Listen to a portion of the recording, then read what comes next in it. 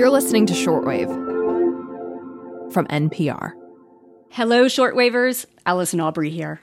And Emily Kwong. So, Emily, there's a lot of talk that political polarization in the U.S. can undermine democracy. Yep. And now medical researchers are saying the bitter divide may actually undermine Americans' health, too. A new study finds that how a county votes in presidential elections helps predict life expectancy for people who live in that county. I don't really get that, though, because when I think about life expectancy and risk factors, I think more about, smoking, exercise, eating, genetics plays a huge role.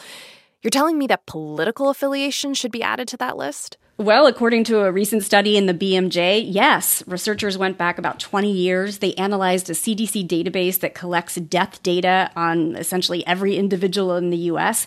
They then linked this data with federal election data, looking specifically at how counties voted in presidential elections and also state governor races.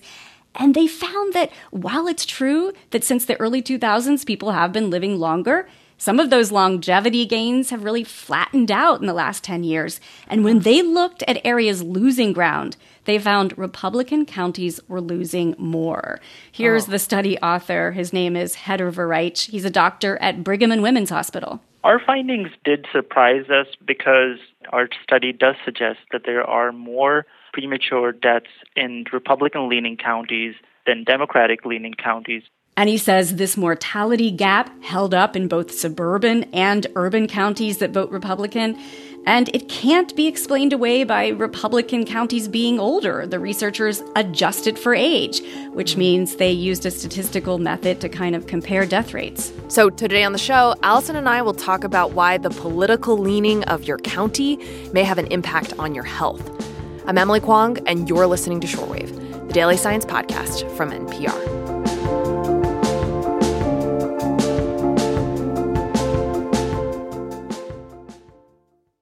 Okay, we are talking today about partisanship and health. Allison, tell me about this study. Where did it come from? Well, the author of the study, Heather Verreich, told me that before the pandemic in 2019, he was working in a rural hospital in Asheboro, North Carolina, and it went bankrupt. He became very interested in the state of health in rural America, thinking that this sort of urban-rural divide may explain differences in mortality. So he dug into CDC data, and this was really a population study. I mean, the sample size was basically the whole country, 99.8% of the U.S. population across 5 presidential elections. Now, research may not pick up on a trend like this if it's just a smaller sample of people. So the real value of this study is its size. Yeah, I am so impressed that this study managed to look at the entire country in a way. And what we're going to talk about is just how it determined that people in Republican-leaning counties have higher mortality rates, which suggests that people are dying younger in those places. Do they know why that is?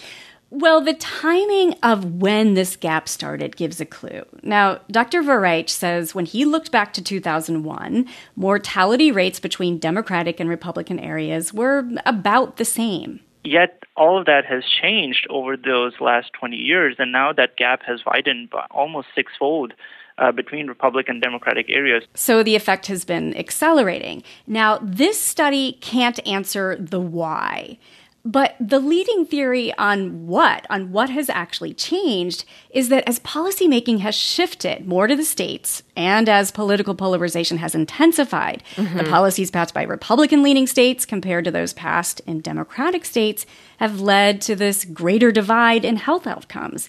Medically speaking, the greatest contributors to the gap were the things people die from in the United States, heart disease, cancer, and respiratory tract diseases. So the argument is that in the last 20 years, Republican policies have started to be linked to higher death rates, and Democratic policies were linked to lower? That's right. Basically, this is the argument Dr. Stephen Wolf makes. He is a longtime health researcher at Virginia Commonwealth University.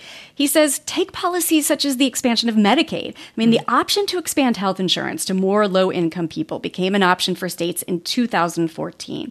But many Republican-leaning states were slow to adopt or still have not. There are also policies on minimum wage, tobacco control, gun legislation, drug addiction. So many policies have an impact on health and mortality rates. Democratic states have supported more of these. Republican states have basically gone in the other direction. Action in Washington, D.C. is caught in gridlock, but activity in state capitals is robust. And whether we're talking about abortion or gun control or many other issues in the news right now, states are really driving change. And the more conservative the policies, the larger the threat to life expectancy. So increasingly, we're living in a time where your life expectancy will depend more and more on the state you live in. So he points to New York and Oklahoma. If you go back to the mid-90s, life expectancy in these two states was about the same. Now, New York is at the top of the list. Oklahoma is near the bottom. And he thinks part of this is likely due to policy differences. But other things influence health too, right? I mean, there's people's just behaviors and habits. Also, I mean, decades of systemic racism and discrimination has clearly harmed the health outcomes of Black and brown populations in the U.S., too. Of course. I mean, this is another factor to add. Look, many factors influence longevity. Also, education, income within a population, within a state level. There's also changes to a state's economy or demographic shifts. But Wolf says to him, the most convincing evidence that state politics is one factor influencing longevity is what happened during the pandemic. States with Republican leaders were pushing back on COVID-19 vaccination and enforcement of public health policies. And what we basically had was a controlled experiment where, some states adopted this proactive approach, other states didn't. And we had an outcome that could be measured within weeks. And we saw massive differences in death rates. He points out Republican-led states have tended to have lower vaccination rates. And our colleague, Jeff Brumfiel, as well as others at NPR, have reported on how pro-Trump counties have continued to suffer far higher COVID death tolls. Allison, I'm thinking about now people in Republican-leaning counties who would like to see more protective health policies. Where are their voices in this mix? One of the things that has really fascinated me covering this pandemic is that if you ignored all the loud voices, people fired up protesting against vaccine mandates or mask mandates, and you look at public opinion polls, most people say, hey, if there's evidence a mask will protect me, I'll wear one in certain situations. If vaccines work, if they protect me, I'll get one. And most Americans did get vaccinated. It's almost like the more politically divided we've become as a nation, the harder it is to kind of see or hear the folks in the middle of this big divide. And does this group you're talking about, the folks in the middle, do you think they recognize this connection between certain health policies and better health? Not just COVID ones? Maybe some. I think there's a narrative in the U.S. that health is all about the individual. It's all about individual choices. And of course, as we've just discussed, that's part of it. But there's a lot each of us can't control. The quality of air or water in our area, the availability of healthy, affordable food in our neighborhoods, access to affordable health insurance. I spoke to researcher Jennifer Montes at Syracuse University, who also studies the link between politics and health.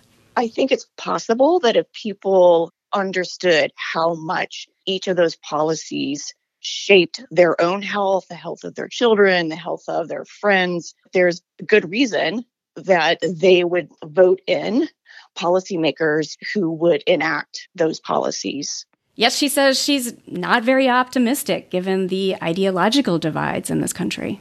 You know what I find interesting, too? I find it interesting that researchers did this work in the first place because there's resistance in science to getting involved with anything political or partisan. I mean, that's been pretty taboo in the past.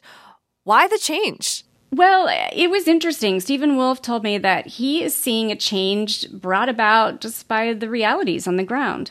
I'm in my 60s, so in my career as an academic researcher, it's not been common for politics to be part of epidemiologic research. The custom has been to avoid discussions of politics in scientific research. But we're increasingly living in an era where political affiliation is as important a determinant of health as smoking or obesity or poverty. Allison, thank you for bringing us yet another really, really interesting health segment. Great to be here. Thanks for having me. This story was edited by Jane Greenhalgh and Giselle Grayson. Thomas Lu produced, and Rachel Carlson and Margaret Serino checked the facts. Andrea Kissick runs the science desk. Edith Chapin is vice president and executive editor at large. Terrence Samuel is vice president and executive editor. And Nancy Barnes is our senior vice president of news. I'm Emily Kwong. Thanks for listening to Shortwave, the daily science podcast from NPR.